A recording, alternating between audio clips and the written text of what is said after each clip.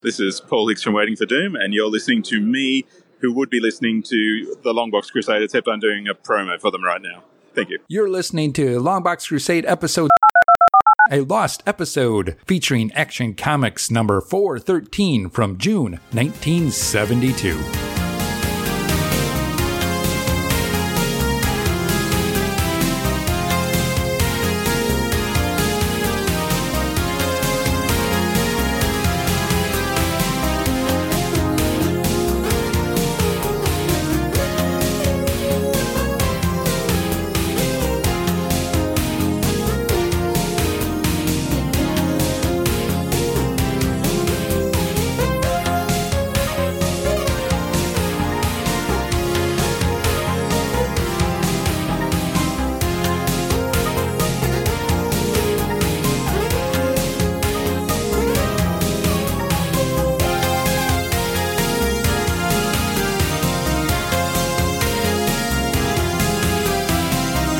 Welcome to another lost episode of the Longbox Crusade. I'm one of your hosts, Jared Albrecht, the Yard Sale Artist, and I invite you to journey with us back to a land before time, April of 2017. A time before the Longbox Crusade had dark web access, and both Albrecht brothers had low-tech microphones. Admittedly, it wasn't our finest production value era, but we hope this retro review of Action Comics from 1972 still has some entertainment value for you. We promise to sing some songs and make some jokes, and a bit of Longbox history happens in this episode. Pat makes a suggestion that we give Jason the nickname Weasel Skull. I guess that one stuck. So journey with us back to 1972 by way of 2017 and enjoy our chit-chat around this giant-sized comic that features 3 stories. 1 Superman, 1 Eclipso, and 1 Metamorpho. And we might even talk a little Super Turtle. Enjoy!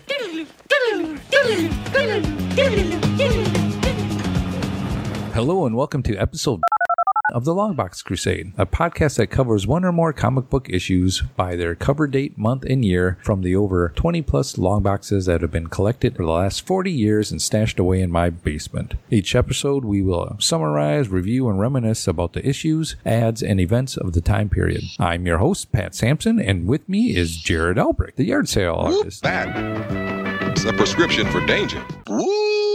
And his brother, Jason Albrecht, the Excelsior. You need to find something, Jason, like the something. The something? Yeah, like the Jason Weasel Skull. the Weasel Skull. All right.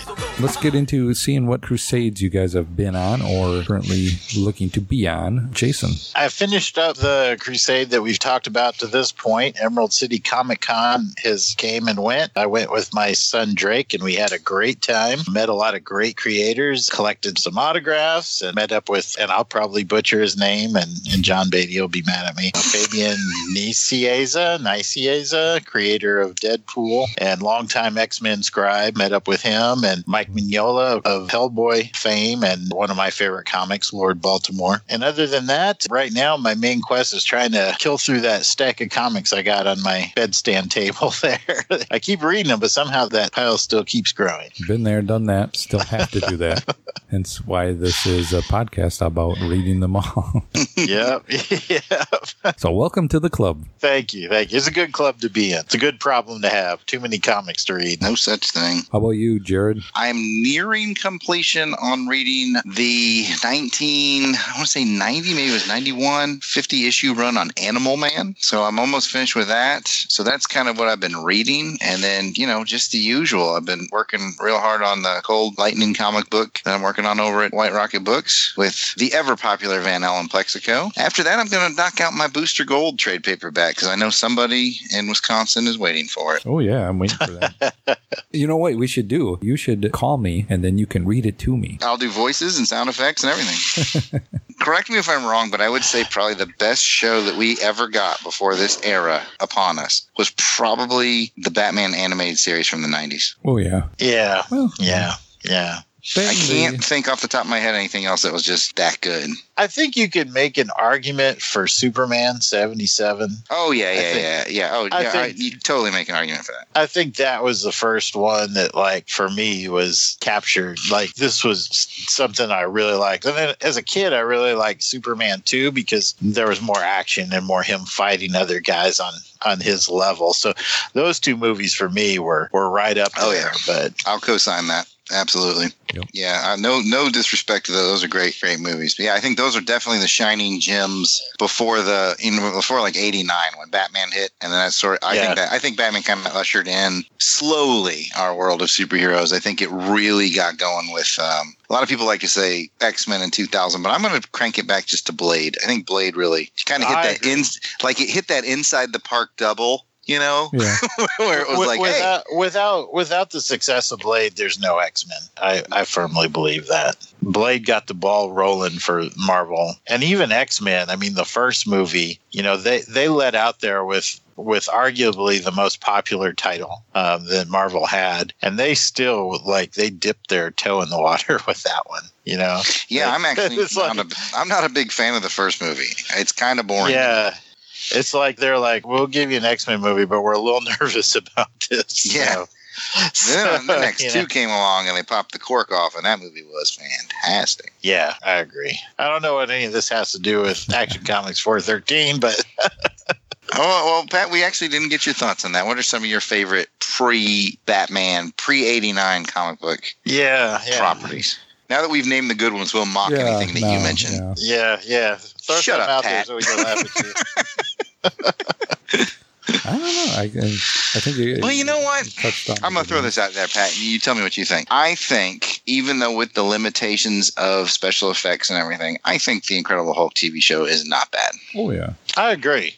I think Bill Bixby is highly underrated. Mm-hmm. I think Bill Bixby is an absolute hero of the comic book world that kind of doesn't get talked about enough. Well, Lou Ferrigno gets his chops. I mean, he gets the cred for being the Hulk. It is just amazing that they actually got a guy to play the Hulk and carry that off. That was pretty amazing in and of itself. Which came first, though? Going back to the animated series, did the X-Men cartoons come first, or did the Bruce Timm Batmans come first? Oh, man, right about the same time. My spider sense says that it was the Batmans. I think it was the Batmans. I can't back that up with paperwork. Because the X-Men cartoons, I think, were another one that really kind of bridged that gap a little bit. The only problem with the X-Men cartoons is they outsmarted themselves. They were putting multi-episode arcs in, and they were making it for comic fans. And, it didn't catch on with kids, and you got to get the kid market. That's where Batman hit that sweet spot. It's fun for kids and adults. Yeah, I agree. However, I will say that the X-Men were smart because they made a killing on the DVD and back then the VHS sales because they did those long arcs, they would collect them into those. Basically, they were trade paperbacks. Yeah. They're big paperbacks on VHS. That's a really good analogy, Pat. They're trade paperbacks on VHS. I don't know if you remember, Jared, when we watched Spider-Man and His Amazing Friends. Which was like one of my favorite Saturday morning cartoons. Oh, yeah. And occasionally they would team up with the X-Men. And back then it was like Colossus, Storm, Wolverine, Nightcrawler, Cyclops. And I still remember when those episodes would come on, and I'd just be like, what? Like my mind was blown, Yeah. And I was a huge Wolverine fan by this point, and I'm like, they got Wolverine on there. Because it was a Saturday morning cartoon in the 80s, it's like they couldn't really have Wolverine do anything. Like, it's not like he can kill anybody with his claws. Every episode ended up with him having his claws out and getting stuck in something. Like, he'd attack Magneto, and Magneto would do his thing, and then he'd end up impaling his claws into a wall, and he'd just be stuck there. And I'd be like, this is such crap, man. I waited all week for this. Yeah, I know. And he had like an Australian accent too, like the character. I'll get him. Drats, I'm stuck in a wall again. Or I don't know if that's kind of a pirate, but you get the idea. Aren't all Australians pirates? I don't know. Check with the Doom Patrol guys. That's what I thought. I'm pretty sure. Well, if you ever listen to the Waiting for Doom podcast, those guys are from Australia. They do a Doom Patrol. They probably could tell us whether or not they're all pirates. Okay. We'll have to ask them. Yeah, we'll have to ask them. I'll write that down. Yeah. If anybody's listening, or if you guys are listening, let us know. Are you guys pirates? Yes or no? What percentage of your countrymen are pirates? We're guessing it's 100%. Seems like we might have shot high. The thoughts and expressions of Jason Albrecht do not represent Longbox Crusade. You're going to get us in trouble with other podcasts. So. Anyway, what's this show about? Oh, I think Action Comics 13 or something. Did we get Pat's Crusade? I don't know that we did. I know that for the last few, at least, you've been working on reorganizing your comics. You finished that yet, or what? What's the story on that? No, I haven't finished that at all yet. That's what you get for being married. Other than that, this podcast is becoming a crusade. Getting editing on some of the other episodes. That's going to be my crusade. So with that, we want to invite you to be a part of the show by submitting your comments and memories, which will be read later on in the show. All links and pictures for this episode are in the show notes and can be found at the website longboxcrusade.com. Please add the podcast to your favorite podcast feed or from iTunes. You can also follow the podcast on Facebook and Twitter by the handle @longboxcrusade. We hope you can come along with us on this crusade to read them all. Now, before we get started with this episode's issue, let's take a quick podcast promo break from a friend of the show. We'll be right back. Come back. Back through the Fire and Water Network. Come. Back with the Supermates. I said, come back. Back to The House of Frankenstein. the Supermates present 4 blood-curdling films with an all-star cast. Lon Chaney Jr. I know you'll think I'm crazy, but in a half an hour the moon will rise and I'll turn into a wolf. Gary Busey. I'm a little too old to be playing the Hardy Boys meet Reverend Werewolf. Christina Ricci. I'd love to have a tame one, but I wouldn't have the heart to cage him. Corey I Haim. want you to turn this into a silver bullet. Bela Lugosi. You should be careful. A person can get killed that way. Johnny Depp. No, you must believe me. It was a horseman, a dead one. Headless. Peter Cushing. Have you heard of the cult of the undead? Bud Abbott and Lou Costello. Do you know what could happen if I meet Dracula in the woods? I'll bite. Oh, no, you gotta stand in line. Plus 4 monstrous battles with your favorite comic book heroes. I sense you're trying to resist this evil, Batman. Open your mind so I can help you. Destroy me, Jean. Booster Gold, Vampire Slayer. This September and October, come back to the Fire and Water Network and the home of horror and heroes. I believe you're in the house of Dracula right now. No, wrong address. Come back to the House of Frankenstein. Bat. Yes, master. He thinks I'm Dracula. Welcome back from the promo break. Now let's get started with the show.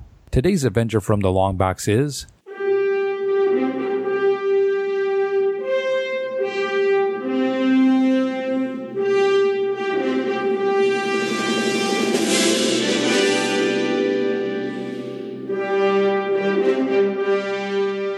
Action Comics number 413, cover dated June 1972. It's a big 52-page comic that contains 3 stories and 2 one-pager stories. The credits for this issue are provided by Mike's Amazing World of Comics website. The publisher is DC, cover dated June 1972, but it was on sale as of April 27th, 1972, with just a cover price of 25 cents. It had a story page count of 48 pages. On the cover, we see Superman over the city in pain, grabbing at his chest as off to the side, a older-looking gentleman with a pointy nose is pointing a pin into a little doll of Superman. Across the bottom, it says The Voodoo Doom of Superman. Plus, you have the first of a new series with Metamorpho. Let's go to Jason. Jason, what do you think of the cover? I like the cover quite a lot, actually. I think the art on it is really good. The colors are vibrant. It's got the classic Action Comics title across the top. You've got the menacing villain in the foreground. In the near background, you have Superman contorting himself, looking like he's in pain. And it definitely makes you want to open up the cover and read what's going on because, you know, Man of Steel isn't supposed to be in pain. So what's up with that? So, yeah, I think the cover is really good. One of the better ones I've seen in a little while. The cover artist I didn't mention is Nicholas Peter Carty,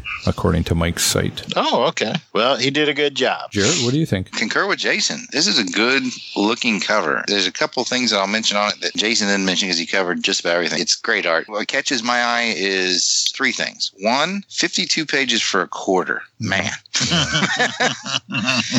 And, yeah. And having read all 52 of these pages, I can tell you that is a good deal. Yeah, big pages. Big pages, it says. Big pages. Mm-hmm. That is a deal, man. The other things that I, just artistically speaking, I really like the way, and I don't know if it's just my copy or if you guys see it the same way. I really like the color fade behind Superman, yellow down to white. Yes. Okay. Yeah. And then I really, really like, this goes back to my original, the only formal art training I've ever had was architectural art. And I really like that Sketch City gives it that depth, the way it just kind of goes and fades out in the background. And Jason's right. I mean, in the foreground, the menacing villain, the writhing Superman, the action, the colors, it absolutely pops. This is an A+ cover. When I pulled it out of the cheap bins recently, that's what caught my eye too on it. I was like, oh, this looks really interesting. Plus 52 pages for the price that I got it at was pretty good. So I got this issue from a local comic book store in one of the bins. Yeah? Yep, do you mind sharing what you paid for it? I paid it 25 cents. They had a sale going on, and it was for $4. You done good, buddy. Yeah. So I actually got it for the cover price. So that is yard sale artist approved right there, man. There you go. Yeah. Can't hate on that. It's also brother of the yard sale artist approved. That's right. Yeah, the store that I went to, they were trying to liquidate some of their stuff. So, man, I wish I had more money because there was a lot more there that I wanted to grab. Shouldn't have got married. Yeah. Amen to that. All right. But with that, let's get into the story here. So, Jason, you have the first story. There were some audio issues with Jason's recording, so I'll be stepping in to take over the description of this part of the issue for my big brother Jason. This segment of Action Comics is the official Superman segment, and this story is entitled The Voodoo Doom of Superman. Our story begins as some mob bosses come to see the mysterious Dr. Mystere, bringing him items that are all connected to Superman in one way or another. Mystere uses the items to create a voodoo doll of the Man of Steel, and by attacking certain points on the doll, Mystere is able to shut off some of Superman's powers and abilities. Superman is able to use his remaining abilities to get himself out of a few jams, but this new problem is becoming more and more difficult for the Man of Tomorrow. It's not long before Lex Luthor catches wind of this new anti-Superman player in town, and Luthor seeks an audience with Dr. Mystere. It doesn't take a brilliant mind like Luthor's long to figure out that Mystere is actually Brainiac, and the voodoo doll is actually a rare Kandorian technology that allows him to disrupt Superman's powers. Lex and Brainiac team up for the final destruction of Superman, but the son of Jor-El is already onto their scheme and comes prepared, this time devising a way to protect himself from the Kandorian voodoo doll. Brainiac is so angry at being defeated he seemingly self-destructs, taking Lex Luthor with him in the blast. But I doubt that's the last we'll see of these age-old Superman foes. And that, my friends, is the Voodoo Doom of Superman. Well, thanks. Jared, what did you think of the story? I found this story to be surprisingly good. When you told me we were going to do this book from the early 70s, to me, a lot of the early 70s books are just so bizarre and zany or just, I don't know. I sometimes have hard times with them in their goofiness or whatnot, but this one was a lot of fun. It had its goofiness, but it had a good plot twist. I liked the Brainiac and Lex Luthor sort of team up they had going on. It was a good issue. I really enjoyed it. I think you're right there with the early 70s stories are kind of different compared to the stories now, but I definitely liked the twist where we find out, Brainiac is the actual mastermind behind some of this stuff, getting teamed up with Luthor as well. I like how Superman eventually figures out what's happening and then kind of plays the same trick right back on them. Jason, what'd you think? In full disclosure, Superman is not my favorite superhero character, not one that I've traditionally followed outside of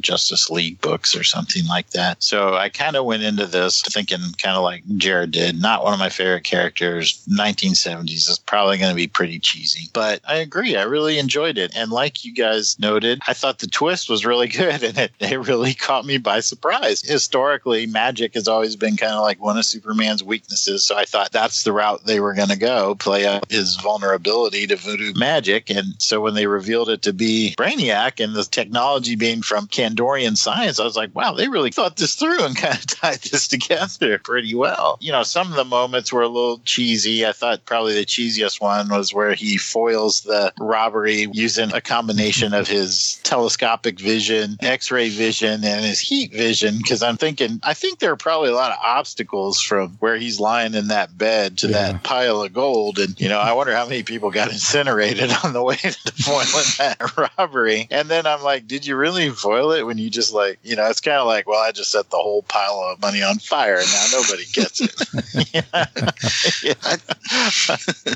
Somebody's still missing some gold, or a little more suspension of disbelief that I really like there. But I thought some of the other stuff was really cool as well. Using the ultrasonic voice as kind of a radar system was kind of neat. Yeah. Using his breath to cushion his fall. It really was kind of a good way to force Superman as a character to kind of think through some things and display some of his other powers that you may not see so much as he relies heavily on flight strength and invulnerability. The ending part, it shows the two, Luthor and Brainiac, as kind of ghostly white figures, and he's talking. I'm kind of still confused by that. Are they dead? Did Brainiac do something where they're just transported somewhere else? I don't get it. Yeah, it said he was disintegrating and that Lex Luthor was caught in the ray, but I don't know. If I was disintegrating, I think I would not be as chill about it as Lex Luthor is, right?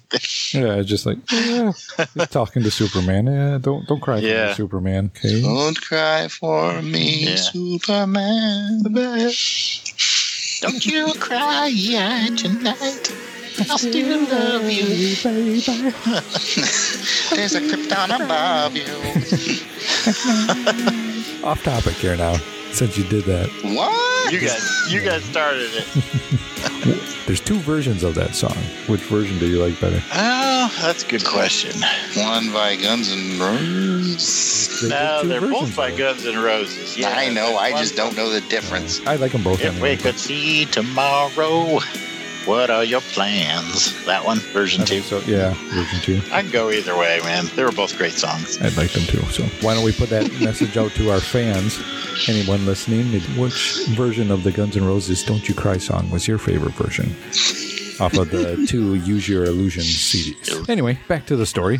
What do you guys think of the art? Art was done by Kurt Swan as penciler, and inker was Murphy Anderson. I thought the art was actually very, very good. Again, this issue continues to surprise me. Sometimes I feel like when I go back, this might be an incorrect assumption. I feel like, when I go back to the older art, it's all kind of cheesy and not what I'm used to, but maybe I'm getting older and getting more of appreciation for it, or maybe I was just wrong to begin with. I thought it was great. I thought it had a lot of detail. This is back in the day when they're cramming 9 panels per page and still making it look good. Solid work here. I have 0 complaints about the art in this book. I agree. Just to kind of jump onto that point, a couple key examples is the very first page when you see Dr. Mysterious occult objects. I mean, there's a lot of detail that really sets up the feel of the room. And as we know, sometimes artists will kind of take shortcuts on stuff like that, but not Mr. Swan. He really lays out the setting really well. And to Jared's point, you flip the page and the next one, you've got 9 panels right here. And each panel is good and tells the story. And the way it's laid out is just really good. All the action scenes are very clear. Each panel serves the story. There's not a lot of wasted space. When I read comics, the art is one thing, but I think the other thing is how the art services the story. Yeah. There are a lot of amazing artists out there that don't efficiently tell a story. This is an artist who understands how to use the skills that he's acquired to help tell the story. Looking back at this, because it's 1972, this is before I was born and I wouldn't have read it back then. Just going back and seeing the art at the time, I don't want to say the costumes, but the characters and what they're wearing and that, it took me back to that time of 1972 when this was drawn. You could really feel Luthor's wearing a sweater and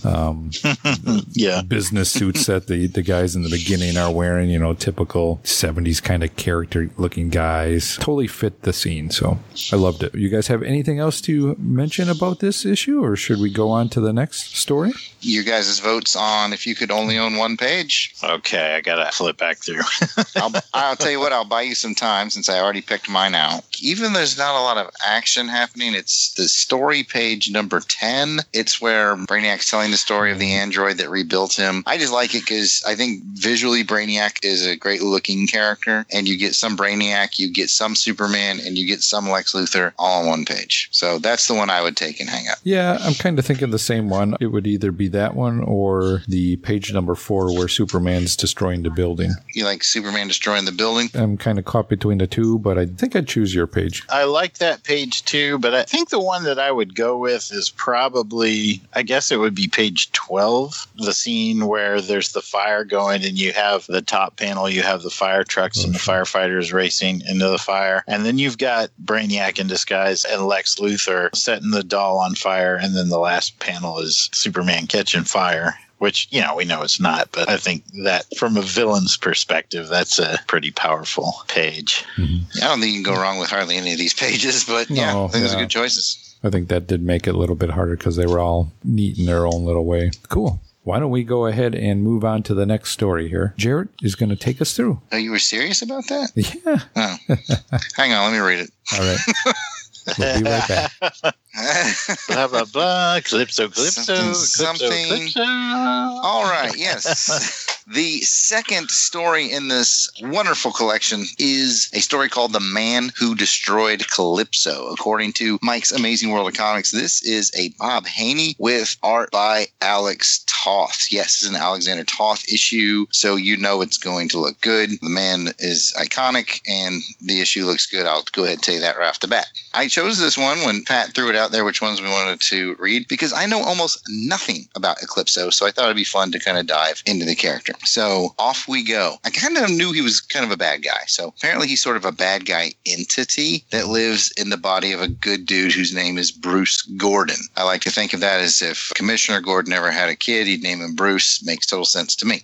So it starts out with Bruce Gordon and his girlfriend Mona. They are at a fair. They have like an Eclipso house of evil, and Bruce's girlfriend Mona's like, we should totally check out that haunted house. And Bruce is like, this is probably not a good idea. He's worried that they're going to have eclipses because apparently real or fake eclipses trigger his transformation into the Eclipso villain. And because he's worried about that, he does what any of us would do. And he still goes in, just wears a monkey mask so that he doesn't see the eclipse, which is weird because the monkey mask has holes in it. Anyway, moving on. Of course, the monkey mask gets blown off his face. Of course, the fake eclipse happens. And of course, he turns into Eclipso. He grabs Mona, terrorizes the folks on the roller coaster before jumping off. But by the time he lands, the Eclipso effects are starting to wear off. He and Mona beat feet back to his house. Mona's father gives Bruce a note from Bruce's old school pal, Judson Randall. And Judson Randall sent him a note that says, hey, I can cure you of the Eclipso curse. So he goes to meet his old friend and classmate, Judson Randall, who has, through a series of his own adventures, become basically a stagnant being of light. Like he still has his consciousness, but he's just sort of sitting there. Don't ask questions. Just trust me on that. So, and he is successful in separating the Eclipso persona from Bruce. But guess what? Judson's kind of a bad guy, and all he really wanted all along was to take the Eclipso persona out so that he could use it for his own nefarious deeds. He throws Bruce into a makeshift prison and uses Eclipso to go steal a nuclear weapon. Eclipso then returns the bomb back to the pyramid headquarters where Judson is, just in time for the Air Force has gotten involved, and they do what the Air Force does. They bomb the crap out of the bad guy's pyramid, and that ends the story with Judson presumably dead. We're kind of unsure of what happened to the Eclipso portion of things, although Bruce is fairly convinced it will return to ruin his life some more. Who's got questions? I do.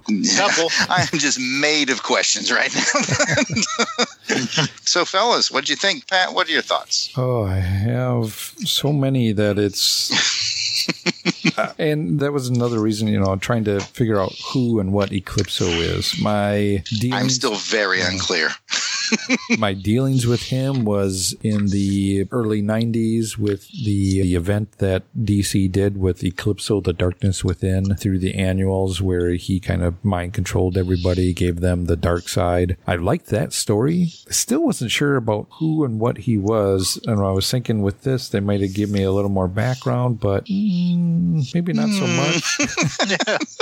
Good luck, everyone. Yeah, it's like, it's a good guy, but then he's got this bad guy, he's got that bad bad Yeah, boy. Bruce is a good dude, but He's got that Donnie Wahlberg of the New Kids where he's bad, he's not. He's burning things down and, starting fires in the apartment room. So we're all just made of questions when it comes to Eclipso. Do I want to look into this a little bit more? I kind of do, but I kind of don't, just because I got other things I want to do. Yeah, time permitting. Yeah, so it might be cool to see a who's who entry on this. Yeah, that might be a quick way to look up. Yeah, I definitely have more questions than I have answers and understanding it as well. How they got the separation? How does the other Eclipso work with the separation? I got questions. How about you, Jason? I don't have any answers for you. I think I've got some of the same questions you do and a few more. Number one, why would you go to a fair or a circus that has an Eclipso House of Evil and then willingly go in it? I don't know. And I'm not sure, and then I don't know where to begin with this, but so he thinks about putting on a monkey mask. A monkey mask is apparently going to protect him from the Eclipso curse, for lack of a better term. And then his monkey mask scheme is foiled by an air jet. Okay. Why not? And it just kind of goes downhill from there. And then he climbs up the side of a roller coaster. I'm not sure, is Eclipso evil, or is Eclipse just a I can't quite figure it out, because it doesn't really do anything that's evil, except stealing a nuclear missile, I guess. But shoot, everybody was doing that in the 70s. Every it's like the Diet Coke of evil, man. Yeah. And then let's talk about Randall. What in the world was that thing? The force field thing. What was the story behind that? I don't know. I didn't get it. Comics. Because comics. It's comics. Yeah, I spent a lot of time being really confused and wondering, is there a backstory or a primer or something that I'm missing on this? But the story was okay. It just had some moments of just incredible ridiculousness, I guess. I had way too many questions to have enjoyed this story. How about you, Jaron? Yep. Yeah, that's about the long and short of it. I sat there and was Bruce Gordon's a good dude. Eclipso apparently he's bad, because once you let him off the chain, he's stealing nukes, which last time I checked was bad. So yeah, I think we're all just kind of in a quandary here about we don't have enough Eclipso background. I guess the story could have done a better job of giving that to us, but I mean, it was fun. It looks great because it's Alex Toth. He's very in the same vein as the last issue. And I guess I'm jumping ahead to talk about art, but it's still crammed panels that look fantastic. Yeah, story-wise, it's oddball and goofy, but I'll survive. With that, why don't we go into what page would you keep? There's some good pages in here now, would you really want one from this one? Based on the story, I don't know. I'm art-wise, so there's no real standout pages either. I mean, they're all probably good. The best one was probably the cover page, just because you had. Yeah, I'd agree with that. Other than that, they're all kind of the same. I mean, the art's good. I'm with you. I don't want to say that it's bad. There's not one that really grabs me. I never had a hankering to have a spot on my wall that says I got to have something from Eclipso here. Yeah, I would. Poor Eclipso.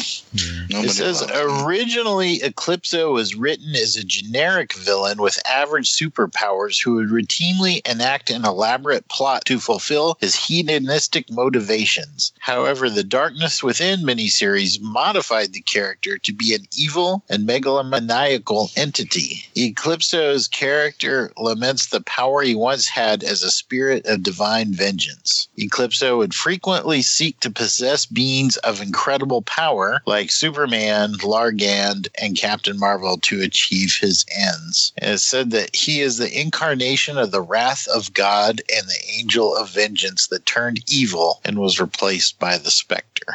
First appeared in House of Secrets number 61. So he's Ghost Rider? I guess, man.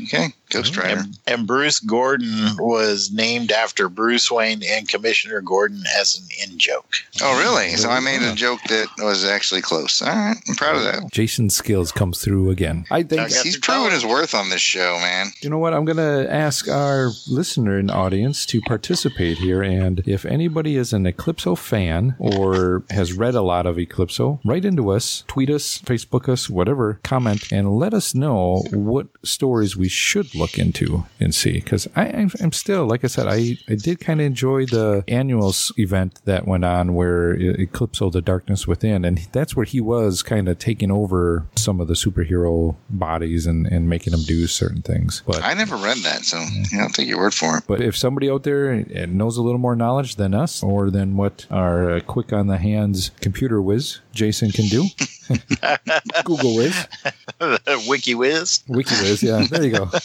We'll get a name for you, the Wiki It's whiz. not a bad band name. We always come up with one good band name. I kind of like Wiki Whiz. Wiki whiz. It's like a ska band. Yeah. Wiki whack. They try to rhyme, but they can't rhyme like this. Hey. So now we're just doing an old crisscross song.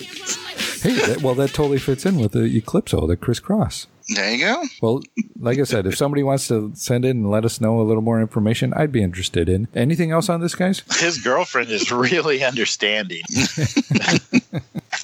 And her father, too, you know? Yeah. I think if I was her father, I'd be like, no, you're not seeing that dude anymore. Yeah. Pack your things. Move him back in with daddy. My boyfriend's a part-time supervillain.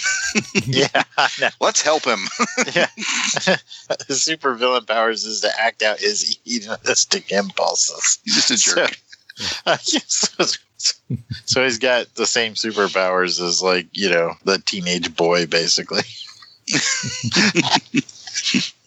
Well, with that, I think we'll get into the third story that's in this big size issue. Let's get into that right now. And that story is with Metamorpho. And the story is called The Seven Sins of Simon Sagg. According to Mike's, and actually in the book, it says it's by Bob Haney. The pencils were done by John Kalin, and inker is Murphy Anderson. And it's a Metamorpho, the Element Man. It's nighttime, and within the Simon Sagg's mansion, we see Metamorpho and Sapphire getting fab freaky upon each other in a room. Simon Sagg and his helper, Java, are in the lab.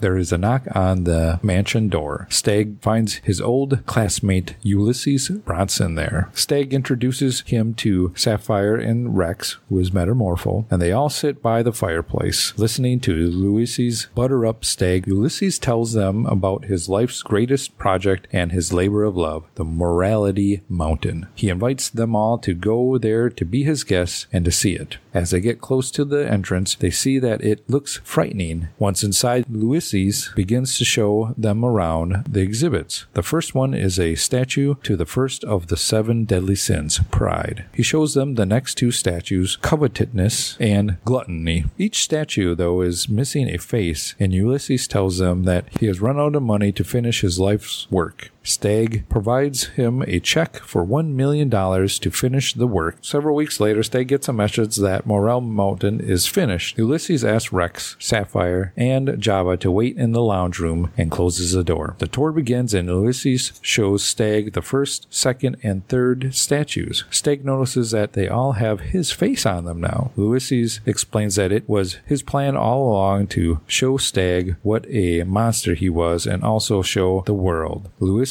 pulls a gun on Stagg to kill him. Stagg tells him Metamorpho will come to save him, but Ulysses tells him that the Element Man has problems of his own. We cut to the lounge room where the floor has opened into a pool of acid, and Metamorpho is in it, but he was fast enough to transform his hand into a flat surface that Sapphire and Java could be on. Metamorpho can start to feel the acid dissolving him, but now he needs to figure out a way to get out of the acid fast. And that's where their story concludes. Dun, dun, dun. So, Jared, what'd you think? Metamorpho. The third and final story, The Seven Sins of Simon Stagg, is very alliterative. The story, kind of like Eclipso, leaves me scratching my head. I mean, I get it a little more so, but Jason and I were talking earlier. In fact, I called him 2 days ago for his birthday, and we both commented about this Metamorpho story. Like, we don't quite understand why Rex Mason totally hangs out with this guy that he knows is a villain. I mean, I kind of understand because, I mean, check out that girl. Daughter. Yeah. The daughter's like all over him. He just says, kiss me in that fab freakish way. I mean, when you look like Metamorpho and a woman like that is into you, you don't rock that boat. You know what I'm saying? So, it's a big house, man. It's a big house. That's all I'm saying. but other than that, this story was a little bit fun, but on the other hand, it was a little contrived. I mean, I think we all knew the minute that guy showed up and the statues were faces, we all knew where this was going. Would you say that girl's a super freak? Super freak. Okay, no. I mean, you don't take to your mother. Don't take home to mama. That's right. But, Metamorpho's like, hey, I got this good thing. This girl is super hot. Yeah, her dad tried to kill me, and he's the reason I've got this freakish deformity, but, I mean... it's cool. So you can't really fault his logic. Yeah. Other than that, it's just, like I said, it's a little predictable. It's still fun, though. I don't know a lot about Metamorpho. I just know a little bit about him, so it was fun for me. Jason, how about you? I think I'm in alignment there. I think that this is kind of what I was expecting from a 70s comic. Super the Metamorpho. Freak? Yeah, Super Freak. But yeah, I mean, that's my favorite part is when it shows the house and it's got the cutaway of Stag down in the basement with his little Igor dude doing his mad experiment. And then you got upstairs, she go, kiss me again, love her in that fab freakish way.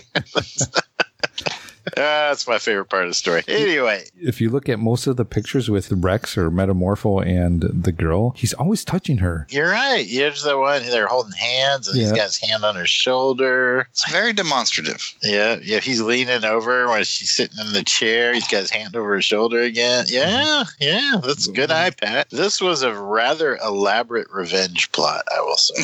Yeah. This guy put the time in. This guy hated Simon Stagg. I'll say that. I don't know how this turns out, but I can see how you would hate him, though. I mean, I just would have shot him, though. I don't even think Metamorpho would really be like, got kind of had it coming, don't start nothing, don't be nothing. I do kind of wonder how it ends up. Does he help? Yeah, me too. I was thinking, though, too, the cliffhanger of a comic, the intent is to make you want to go out and buy the next issue. And I got to think that this is a Superman comic. And the Metamorpho story is just like a side story. Mm-hmm. So I'm wondering why they left the cliffhanger with the Metamorpho story and not the Superman story. You know what I'm saying? Mm-hmm. Wouldn't you want your most popular character, the A-lister, to do the cliffhanger so you can, they told a short Superman story at the beginning and then they had a self-contained Eclipso story in the middle and then they had the opening story of Metamorpho there at the end. And I gotta think, I don't know there'd be too many Metamorpho fans out there. I'm just wondering what their thought process was there. That's all. Yeah, I totally do not know a lot about him. I think I know a little bit more just from reading this, but that's not a lot either, that he can change himself into different things. I'm sure there are fans of Metamorpho out there, and if you are, let us know. I'm sure there are probably some passionate fans out there, and I definitely don't want to insult anybody. I'm just saying that it seems funny that you, from a marketing perspective, that you'd leave your hook in the third Metamorpho story and not the first Superman story. That's all I'm saying. Art-wise, what do you guys think, Jason? I thought the art was pretty solid. Again, I think that there's a fair amount of detail. I like particularly that opening scene that I described with the cutaway. It really has a good rainy, dark, gloomy feel to it. They capture some good facial expressions along the way here. Nice color, nice layout, serves the story well. I'd say the art's pretty solid. I'll leave that to the expert, though, see what Jared thinks. I think it's drawn good. It draws good.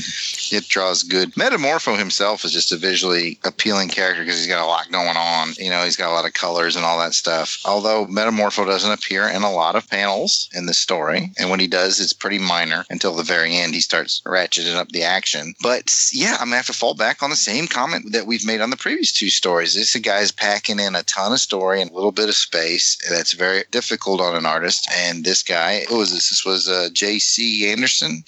J.C. What? You said it earlier. He's on top of his game. Yeah, I think Anderson did the inks and JC did the pencil. It doesn't matter. They did a great job is what I'm getting at. It's solid. I don't see any bad spots. Tons of little, look at Morality Mountain on the fourth page of the story. Look how that's like George Perez level of detail in the backgrounds. Everybody looks the good. Figures in the babackground. Yeah. As an inker, that probably took the penciler a long time to make that real pretty. As soon as that page hit that inker's table, he's like, damn it.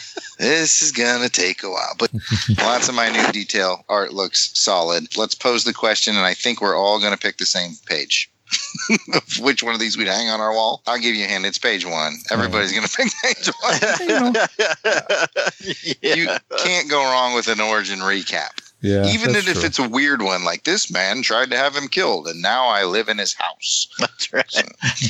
Sleeping with his daughter. I do like the next page, though, with the rain and getting that freaky, super fabulous freaky there. It's just because you like it when Rex gets freaky. Yeah. I don't know. I've never seen him get freaky anywhere else. I'm sure he's got a lot of options being Metamorpho and all. I will say, though, he looks like he's having way too good a time mowing down what looks to be like spear-throwing natives on that top left corner. He's just smiling, having a good time. Well, Metamorpho might want to get a little counseling in there. Why don't you calm down, Metamorpho? Yeah, you're enjoying this way too much. I do like the Horror Mountain page, though, too. I think that's pretty cool, like you indicated. I mean, that's pretty cool. But yeah, you're right. The recap page, that's I don't think there's much to debate on that one. Overall, this was really an enjoyable book. I paid more than $25 for it, so I'm a little pissed. But but I still think I got some good value. It's really entertaining. Good pick. Good find for a quarter.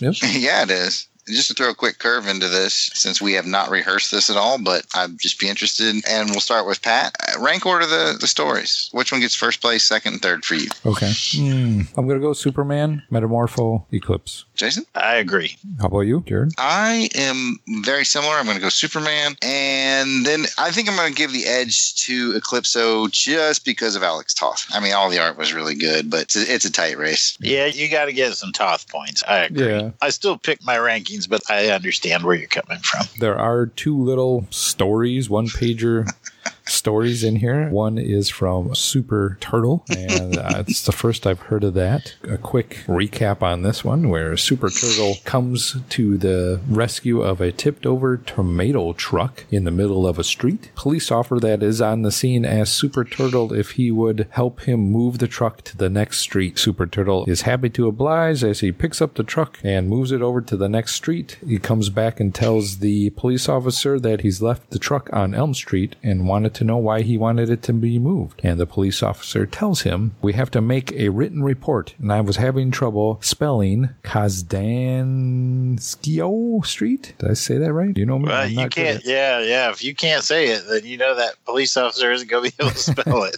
Super Turtle has a stunned kind of look on his face. Wah, wah, wah. Your thoughts on this story? Let's start with Jared. The engrossing tale of Super Turtle. I mean, what are his origins? What's his previous relationship with this cop? Why is the cop so lazy he won't walk around the truck? Why tomatoes? Why not some other fruit or vegetable? Does he fly slow? Yeah, does he fly slow? Good question. Is he related to the Ninja Turtles? Yeah. Oh, yeah. That's a good question. I just don't know. Again, I am made of questions when it comes to Super Turtle. Would you say this has left you more questions than with Eclipso? Yeah, I'd say as many. Okay. I mean, because I got nothing on either one of them. I have a better time accepting Super Turtle for who he is than I do Eclipso. I understand. How about you, Jason? I think Super Turtle, he's an enigma wrapped in a riddle. I thought the joke was kind of funny. I'll say that. I chuckled at the joke. Yeah, the joke was good. Yeah, it was cute. Why don't we go ahead and hit the other story of Super Smiles? Does anybody want to give a recap on that? Super Smiles. You got a guy walking along the street with a robot. There's a crowd of people. One guy says, "Look, a real robot." And the guy's walking into a patent attorney's office, and he's thinking, I worked for years to build him. Now that he works, I'm going to patent my invention. And then he turns to the robot and says, once you're copyrighted, no one can make a robot like you. Sit down while we're waiting. And the robot says, I will not. Sit down when I tell you I'm the master. And it says, pow! And then the patent officer says, yes, what can I do for you? And the guy's got a black eye and stars swirling around his head. Says, never mind, I changed my mind about patenting him. And then thus the Terminator was born. Miles Dyson. Skynet. It is your nature to destroy yourselves. That's pretty good. We think it's funny now. Yeah, it's funny now. Yeah, everybody's laughing. We're having a good everybody laughing it up. We know it's coming. Robopocalypse. It comes back to another Guns N' Roses song, too. Oh, yeah. Written by Elton John. A lot of people don't know that. Not very good, Pat. Lip smack. Oh, yeah. Smacking in your cocaine tongue. You get nothing done. You could be mine. Your cocaine got me. Oh, God. You've been terminated. I hate you guys so much. I think the artist on here is Henry Botinoff for both of these two little short, funny stories. So I definitely found the first one more funny. Yeah, a little bit. Yeah. But now that I got the Terminator into it. First recorded act of machine on human violence right there. That's right. If you have any questions, comments, or so about this issue, give us a call. Call. You can, Call in and go ahead. Send us a voicemail. You can email us too at contact@longboxcrusade.com or make a comment on the Twitter or Facebook page. We'll be right back.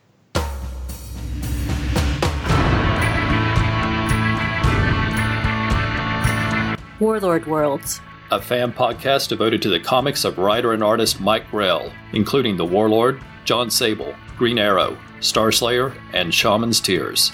I'm Ruth. And I'm Darren. Please join us as we discuss the stories, characters, and art in the many excellent comics from writer and artist Mike Grell. Special episodes feature interviews with Mike Grell himself. And special segments feature great guests discussing the Legion of Superheroes. Listen at Podbean, iTunes, Stitcher, Google Play, and YouTube. Follow us on Facebook, Twitter, and Instagram, or visit warlordworlds.com. Warlord Worlds is part of the Rad Adventures Network at radadventuresnetwork.com.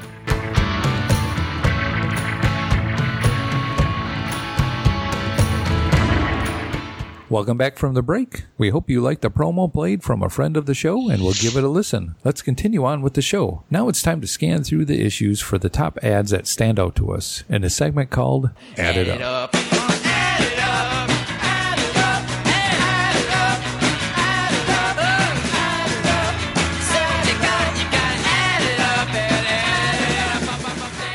Let's begin with our first winner ad, and let's go to Jason for that. If I had to pick an ad that jumps out of me or a product that I would love to have, it's this Kirby Unleashed. Apparently, it's a collection assembled from Jack Kirby's personal collection, supersized pages of comic history, 6 color paintings that are giant size, and a full color wraparound cover painting for the low, low price of $4. I did a little internet research here on the internet webs and found that if you had a really good copy of it today, you could get about $30 to $40 for it in today's market. It's like average price is about $15 to $16, but still, it would be cool to have for my comic collection. So that's my favorite. For my ad, I chose the Hodgepodge flea market ads here, and just to kind of go through a few of these gems that were available at the time. You can get an 8mm motion picture projector for only $6.98. Nice. Yeah, you can watch different movies on there as well. That takes me back to like school when you had the film projector and you had to watch those movies.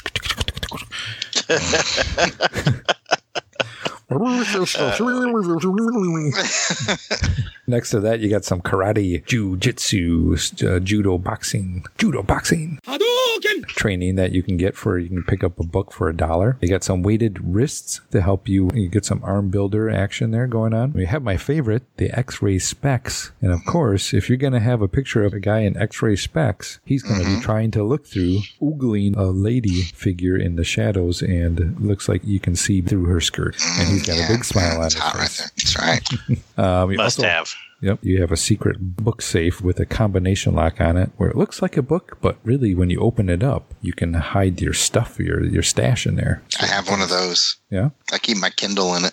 Cool. See what I did there? I got jokes. And that's only $1 for that too. On the rest of the page is some monster-size monsters. They're 7 feet tall in the authentic colors with glow-in-the-dark eyes. You can put these on your wall. So I'm thinking these are kind of like a fathead. Yeah, they're kind of cool looking. I kind of wish I had one. It's Frankenstein, and then the other one is a skeleton with his mouth is just like all open and his. Yeah. He's not very terrible. He's like, hello. He's like walking towards you, like, hey guys. I'm just so hungry. I got a bone to pick with you. Oh, see, I got the funniest now. I thought that joke was pretty humorous. And you got Frankenstein kind of, I don't know if he's like trying to do a Macarena or something, his hand kind of pointed out like, That's right. And his arms by his side like, my side hurts. Macarena, all right. That's what I chose. So Jared, why don't you finish us off with your pick? One thing I want to point out before we move on from the monster-sized monsters, because when you get monsters, you want them to be monster-sized. Mm-hmm. Only $1 with a 10-day free trial. Oh. Who's trying this out for 10 days? Like, I don't know. I'm not ready to commit yet. I'm not so sure. Speaking of that, just as I'm reading it through, where you cut out to send it in, it says, I enclose $1 plus 25 cents for postage and handling for each. If I don't get shivers or of delight, I can return my purchase within 10 days, and you will refund the full purchase price. That's a bargain. Yes.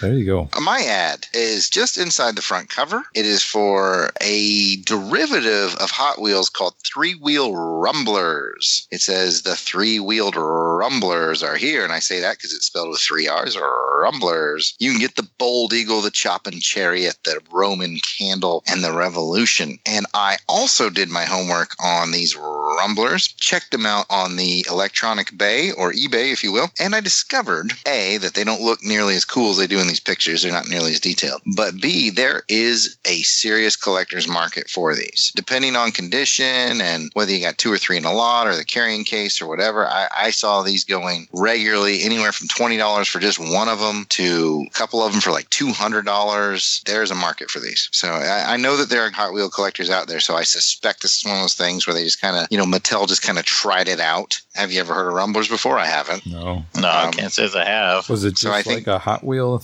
Yeah, it's just like a Hot Wheel, except it's like these dudes riding these three-wheeled trikes. Same size? Yeah, about the same size. Okay. And so I think probably it was just like, hey, we'll try this. They didn't do super good, but Hot Wheel collectors still want them, so I think they're pretty rare. So Three-Wheeled Rumblers. If you were going to ride one of these around town, which one would you ride? We will start with Pat. I'd have to do the Roman Candle. Yeah, that one's pretty cool. It's kind of almost militaristic with like these big jetpack candles on the back, like you would do. You probably kill yourself, but fair enough. I can handle it. I got my cycle license. I can handle that. All right, yeah, I got my cycle license. I'm going Bold Eagle. It looks really comfortable, like that. Yeah, like he's just kicking back. And could you imagine somebody driving down the street and they look in their rear view mirror, they see that coming up at them? Yeah, Bold Eagle. I agree on Bold Eagle, but follow-up question, would you also wear the top hat? I assume that came with Bold Eagle. Okay, just saying. All right. Yeah, I agree with you on Bold Eagle. I do like Roman Candle a lot, but I'm a Bold Eagle kind of guy. I do live in a liberal state, so they'll probably make me wear a helmet. But maybe there's a top hat exclusion. I can grandfather in the Bold Eagle. I don't know. We'll have to look into that more. Look into it. I think you need to have the top hat that just finishes it off. I agree. And the orange suit. Mm-hmm. Which one did you like, Jared? I'm with you on Bold Eagle all the way. I mean, remember I went to Auburn. Our battle cry is War Eagle. We have an eagle that flies around the stadium before every game. Yeah. He's wearing an orange suit. Our colors are orange and blue. So I'd definitely pimp some blue out on that as well and just ride that sucker to every Auburn game. Could you imagine, though? Because I got you that full bodysuit, freaky full bodysuit. Yes. Auburn one. I do you have could a wear that. Bodysuit. Yeah, I mean, I'm wearing it now. You could wear that on that motorcycle? Man, that was... Hell yeah. You can get some looks. Cool. I can't wait to see that picture. Well, if you guys got a comment or question on these, let us know, and you can contact us at contact@longboxcrusade.com or make a comment on the Facebook page. With that, let's get into the next segment called Way Back in Time. Once again, it is time to take another revealing peek back into history. What famous date shall I set it to today, Mr. Peabody? June 1972. Got it.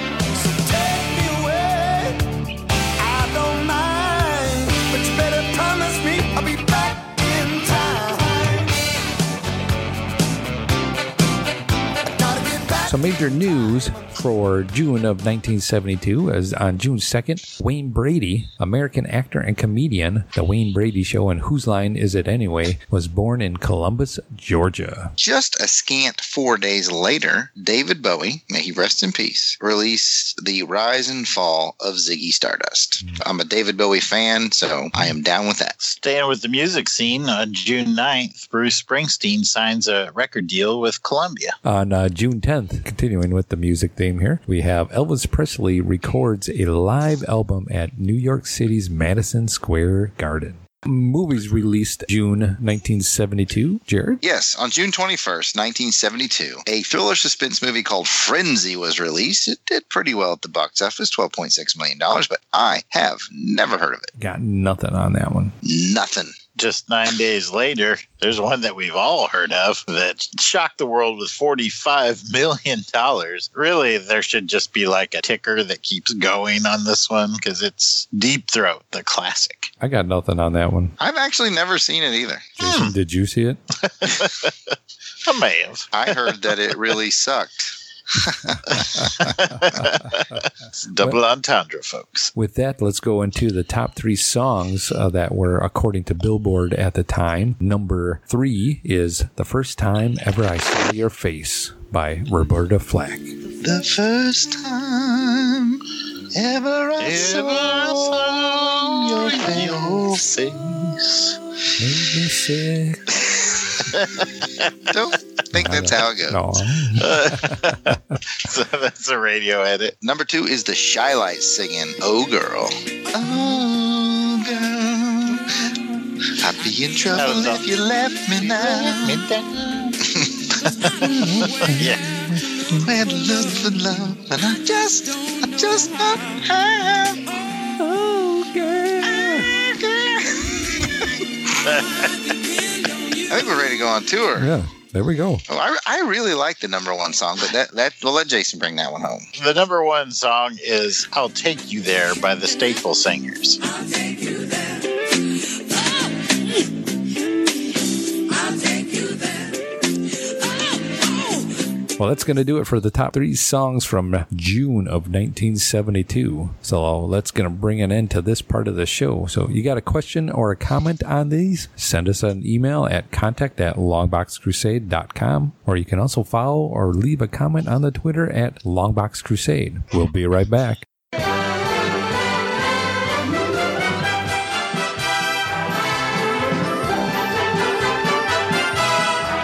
Film and Water Podcast, a weekly show about movies old and new, hosted by obsessive movie nerd Rob Kelly and a rotating series of special guests. From sci-fi to horror, dramas to family films, comedies to adventure epics, we watch it all. The Film and Water Podcast is part of the Fire and Water family of podcasts, available weekly at fireandwaterpodcast.blogspot.com and on iTunes and Stitcher.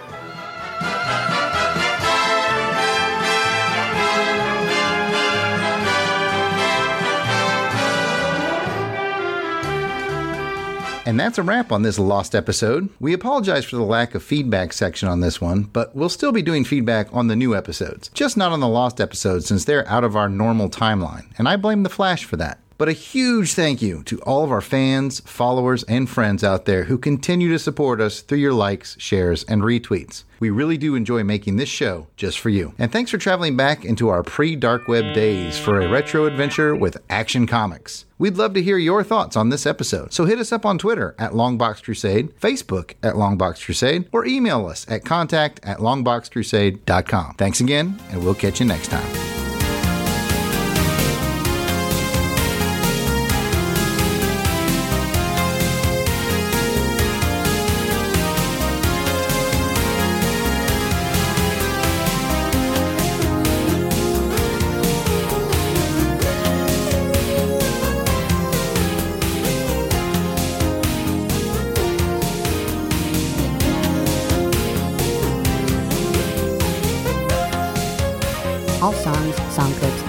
discussed are copyright of their respective copyright holders, and no infringement is intended, and it is for entertainment purposes only. We are just fans that like to share our love of comics.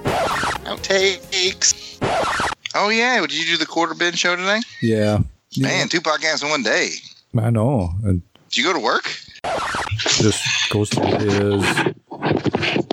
He randomizes. The cat got in here. Oh, Buffy.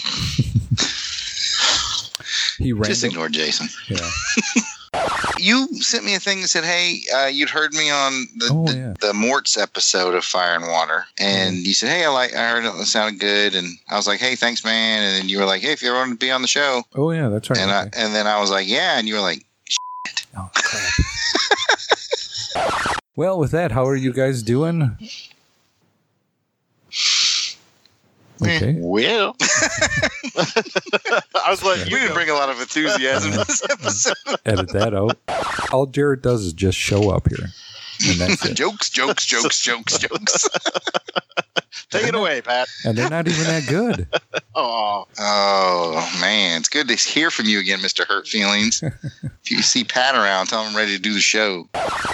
Able to will himself into 1,001 chemical forms, he became the fabulous freaking... Oh, he became that fabulous... Love this show. Yeah, start over.